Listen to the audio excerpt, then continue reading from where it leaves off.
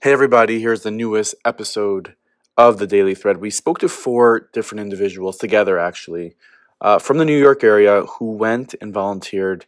They flew to Israel and they volunteered for Zaka. So just wanted to give a little bit of a trigger warning. There are very sensitive topics, even sometimes gory details discussed in this episode. But here it is.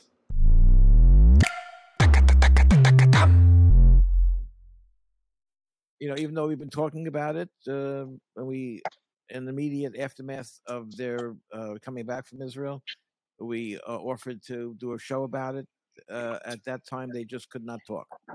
And a couple of weeks have passed, and we've been speaking. And whoever wants to start, Jesse, you want to give us a little bit of a background on what you guys did and how you got there and what you dealt with once you arrived in Eretz Yisrael? Sure. So we're all Chesed volunteers here. Three of us are from Shomrim, from the RNSP, and all four of us volunteer for Chesed Shalem is here. And we all felt a burning need to get to Eretz Yisrael to help our brethren. Because if we can do it here, why can't we do it there? Because Baruch Hashem, there's so many people volunteering, but not everyone has a stomach for this. And we all decided that we wanted to go. And the interesting thing is that some of us were trying to go without others even knowing, and our paths crossed. And people donated for our tickets. One family donated an apartment for us, and the money paid for our car, our transportation, which was a lot of driving. It was a lot more difficult than any of us expected. I think I'm speaking for everybody. How long after the October 7th attack did you arrive in Israel? We were there about 2 weeks. The last week of 2 weeks after? About 2 weeks afterwards. 2 weeks after. So what were you expected to do? And how did your background of what you do here help you? And what exactly did you have to deal with once you were there? And what was it that you thought was more difficult to deal with than you had anticipated? We've been down to when Surfside happened. We went down to help out with Surfside. Right. So we were familiar with it. We also obviously, COVID was something that we had to deal with, but this was on a scale that we've never experienced before. It was the places they brought us to. You never these were people's homes. Surfside was a destroyed building where there was just nothing left except for rubble. Here, you were walking into people's homes. You saw toys, you saw clothing, you saw people's lives right there that were completely destroyed. It wasn't like anything that we've ever experienced before. Okay, but you were there to help Zaka do what they're known to do. We went to go help. First of all, to give him chizuk. Right. And we knew that we wanted, we told them when we came that we're only coming there to help them. We wanted to give some relief to some of the guys that have been there already for 2 weeks. I mean, I can't imagine from what we saw, was nothing compared to what they were dealing with. And I think we were able to come in and give them a little bit of relief, so some of the guys can go home and spend time with their families, maybe a little bit, Micha, there's two things I want to deal with. Okay, I want you to be able to describe what you saw, within the parameters of what you think people would understand. Number one, and number two, I want to contrast with that here we are 7 weeks later, and you have a world that is critical of Israel and critical of what they're doing in Gaza, even going to the extent of saying that what you saw firsthand and what you had to deal with didn't take place, that it didn't happen, that it's something that's been imagined or created.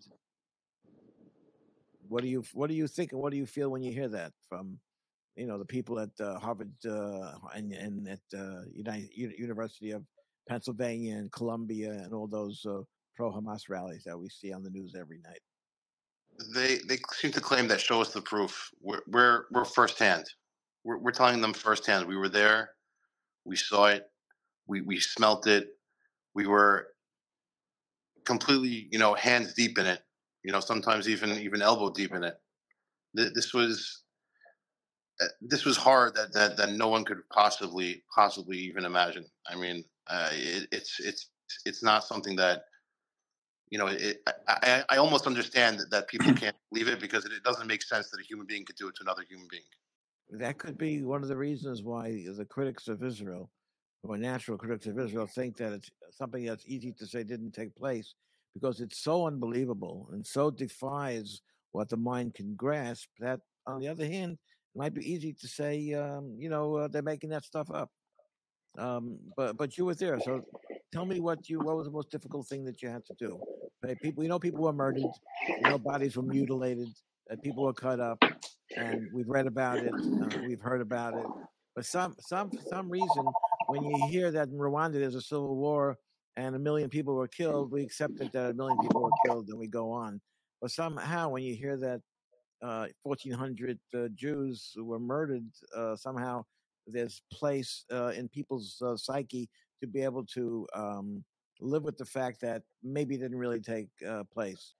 I mean, I just want to point out one thing. So my name is Jon Shetrit. I just want to point out something.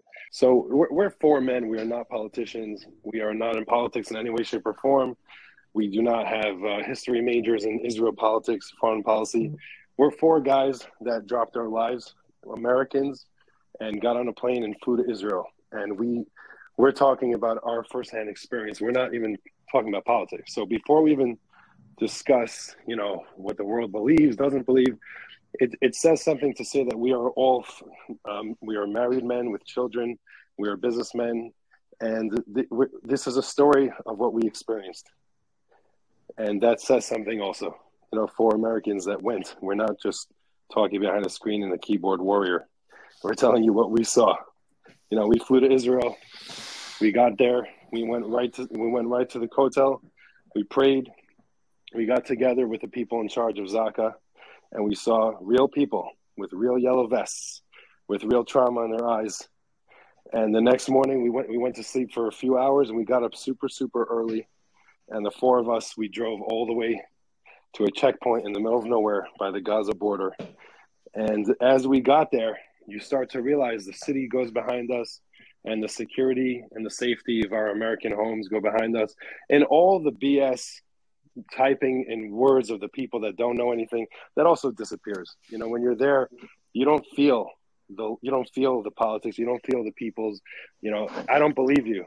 It's okay, so you don't believe me. I also don't believe that you don't believe I have kids. Okay, go ahead. You don't believe me.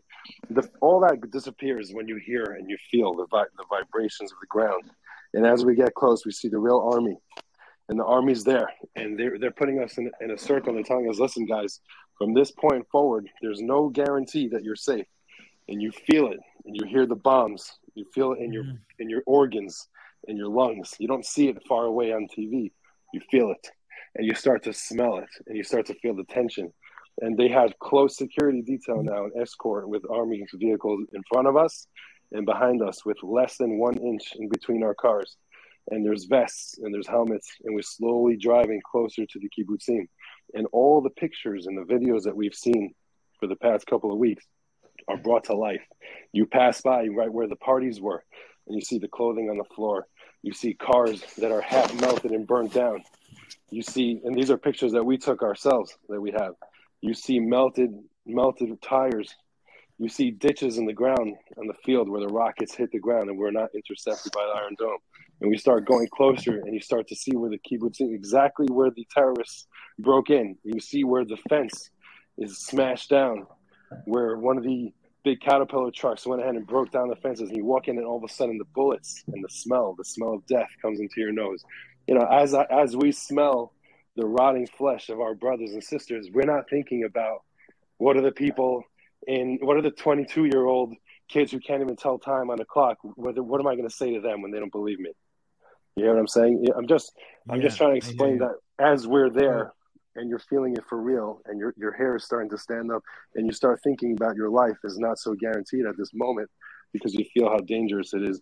The last thing in our mind is, is it true or is it not true? Okay, so Zaka is reaching out to supporters here in the United States said they need more vehicles, they need more help. They're still working down there.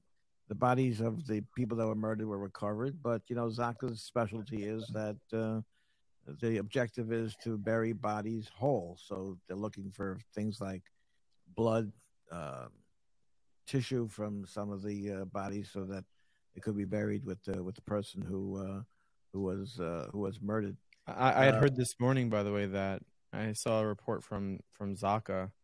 They are burying hundreds of cars that people were slaughtered in because there are so many human remains on these cars.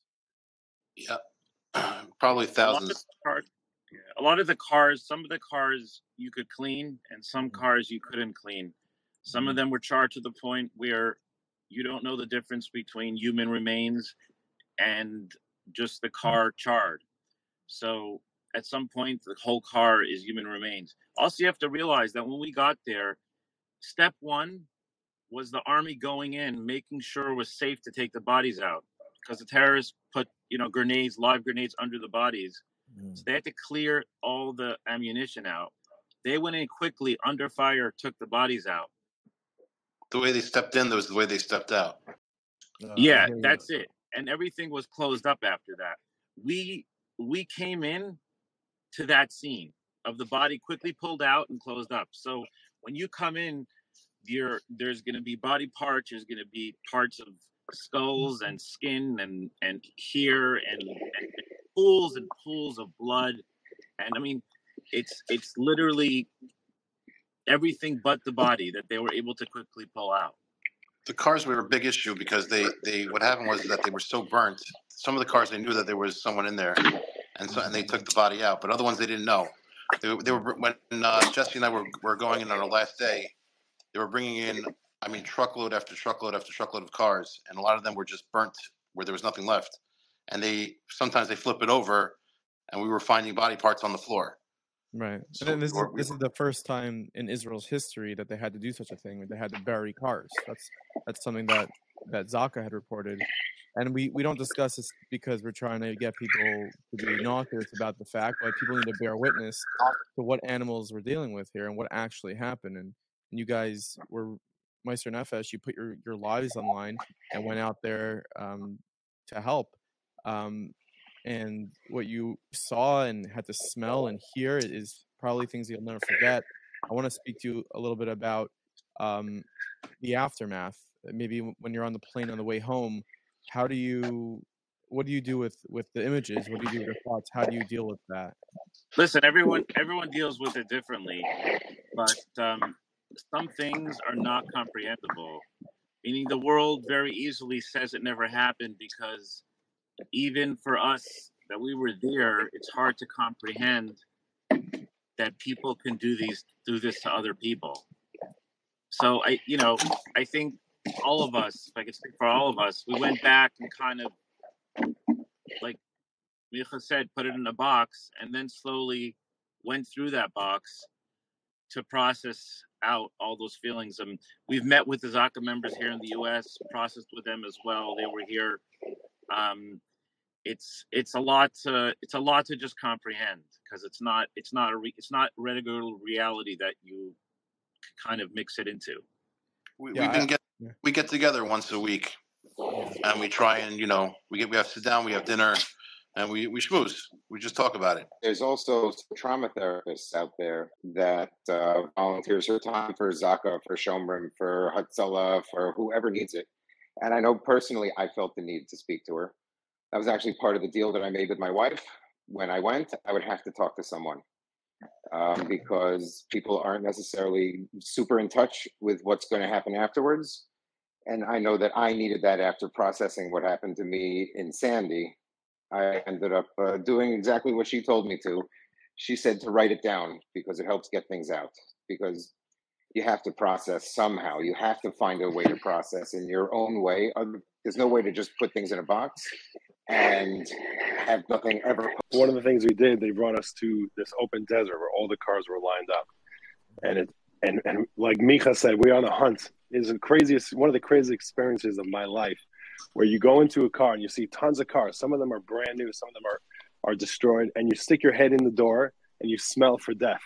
And you imagine there's 500 cars, and you're going one car at a time. You stick your head in, and you're searching for death. And while this is happening, you're in such a mission mode, 100% mission. While this is happening, boom, another missile, boom, another rocket, boom, another missile. And there's so much input, there's so much going on, and you can't process any of it. And you're just working. And then all of a sudden, after so much trauma and so much stress on the brain, we go back to our beds, Like me personally, there was no sleeping in Israel at all. If you could ask the guys, there's, and they get together, we get together, we talk. The problem is when you're by yourself, a lot of times we're very busy with constantly distracting ourselves. So when we're together, it's great. And the Zaka guys get together, there's music and there's food and there's a ton of eating. Like there's a lot of eating that helps, believe it or not, the comfort of the food. But when you're by yourself, you start to think and you realize the insanity and the perversion and how sad and how painful, there's in the cars, there's high chairs and there's toys and there's little lollipops. I went to get a keychain for my kid and I saw the same keychain for sale that they had in the car with blood all over the floor and bones. And it's very difficult. There's no answer. There's no easy answer. There is no way to process it because it shouldn't happen. John, it becomes clearer listening to you guys. It becomes clearer why the media that tries to cover what actually happened and tries to communicate what actually happened there has to dance around it because I don't know if the words have been invented yet to be able to go to the place that you've been. You've experienced it, but I don't know if we can successfully or effectively express what it is. I really think you guys should be testifying in front of one of those committees in Congress. Yeah. I was with Yossi Landau on Sunday night in Manhattan, and for a good occasion by a concert, we're benefiting Zaka, and it was very nice. But you look at his face, and it looked broken. He's a broken person. The things that he had to see and witness. He did testify in front of a committee, and things that you had to see and witness. It's unimaginable that this happened. It's like, I think Micha said it, that human beings did this to other human beings. It's just not comprehensible. It's just not comprehensible. This is not a kind of thing that anybody could do. So, I mean, what is it about you guys that inspired you to step up and get involved in something that you knew was going to be it's very minimal, difficult and complex to actually step up and get involved? For me, it was connecting with those souls who were so tortured and torn apart. To be able to go back there and tell their souls, we'll put you back together. Because to explain hell is like a nice day. This is like the deepest parts of hell that happened there. And, what my experience was collecting them literally and putting them back together and kind of having their soul go back to peace. I'm sure everyone had a different experience, but for me, I really connected to that. For me, it was a cover. It's a real cover to be able to work to like Isaac said, put people back together, but to have covered a mace for all these kadoshim that were there. I think that was a driving force, but you also felt we were sitting here, collecting money for other things and making sure that they were, collecting for bulletproof vests and helmets and whatever else we could. It felt like you weren't doing enough. I had a friend of mine who said he'd be going with us, but he's a commercial real estate broker. I don't think they're selling any real estate yet. Yeah. But at least this is something that we knew we could do. Yeah. Yeah, what people don't understand, sometimes they don't realize, is when you're on the other side of the screen at home watching the news, or all you're getting is bad with no positive. So you see the most horrific things and you're not doing anything. But when you see something horrible, but you're helping, and you say, okay, what right do I have not to help because it's horrible? It's horrible for them too. But at least we have the beauty and the unbelievable honor of doing something for them while it hurts. We could also do something positive. So in a way, it's, almost easier is not the right word, but in a way it's more meaningful than just consuming, on the other side of glass. If you guys could go back in time, knowing what you know now and what you had to see and smell and deal with, would you still go? Would you do it again? I would do it again and again. Hell yeah, man. We'd Absolutely. go earlier. We would have gone earlier. Yeah, Well, absolutely. I want to raise Looking one to more go back. point before we conclude, Nachi. So, I mean, Nachi's we're gonna edit this. He's gonna post it probably later today. It'll be heard by a few tens of thousands of people around the world, and some people are gonna criticize him. Say, how could you, air something that's so disturbing like that? What would you respond if someone said that? There's no real way to put this in a nice way. I left out 99% of the disturbing parts in this video, in this podcast, or however this is being presented. I only told you guys 1%. If you guys wanted disturbing images of what was there, then we could give that too. But this is just the 1%. We couldn't make. This was the cleanest way to do it. There's nothing. Yeah. And also, there's another side to this as well. Besides the fact that we were there and we were dealing with the Zaka portion, every one of the guys on Zaka knew us as the Americans, and they gave us a hug because they appreciated that we didn't live there. Guys said, "Oh, you were just here for vacation and you came to help."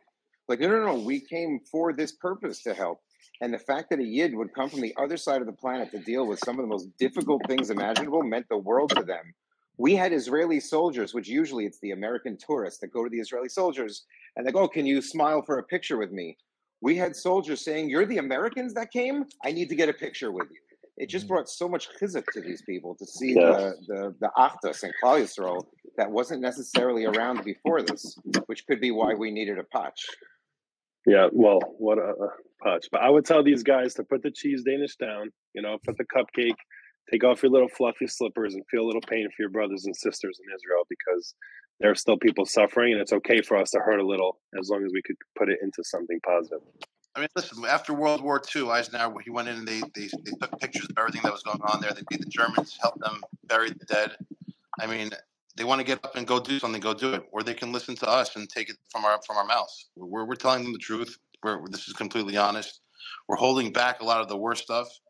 But if we're not a testament to it, to what happened there, then they have to go down. All right, I think it might be important sometime in the future, when you could deal with these things, that maybe we should think of a way to talk about for the benefit of the world at large that has space in their heads to deny that such a thing happened here, in 2023. Hopefully, maybe sometime in the future we could figure out a way how to talk about the details of what you saw as a therapy session for the not for you, not for us. 100%. It wasn't just emotionally hard. You have to remember, it was for safety wise. We're middle of cleaning a house and we have to run for our lives because there's a rocket coming towards us. We got to get on the ground and hide so we don't get killed. How many times did that happen when you were there? That happened 3 times the first day. Yeah, we were so close to Gaza that they don't have a siren. Over a radio, someone says Tseva Adom, and you're told you have 5 seconds. So either you jump into a miklat that's right next to you, or you hit the floor and cover your head. And hope that you don't become a walking torso. Rockets were being blown up from Iron Dome right above us. I mean, we saw the pieces falling down. All right, listen. It's difficult to hear, but I think but as difficult as it is, it's important to hear. And I'm very happy that you guys decided to come forward and share with us what you experienced. Thank you for representing American Jews and going there. I mean, it's you guys did a great service for everyone here in America. You represented us, so thank you.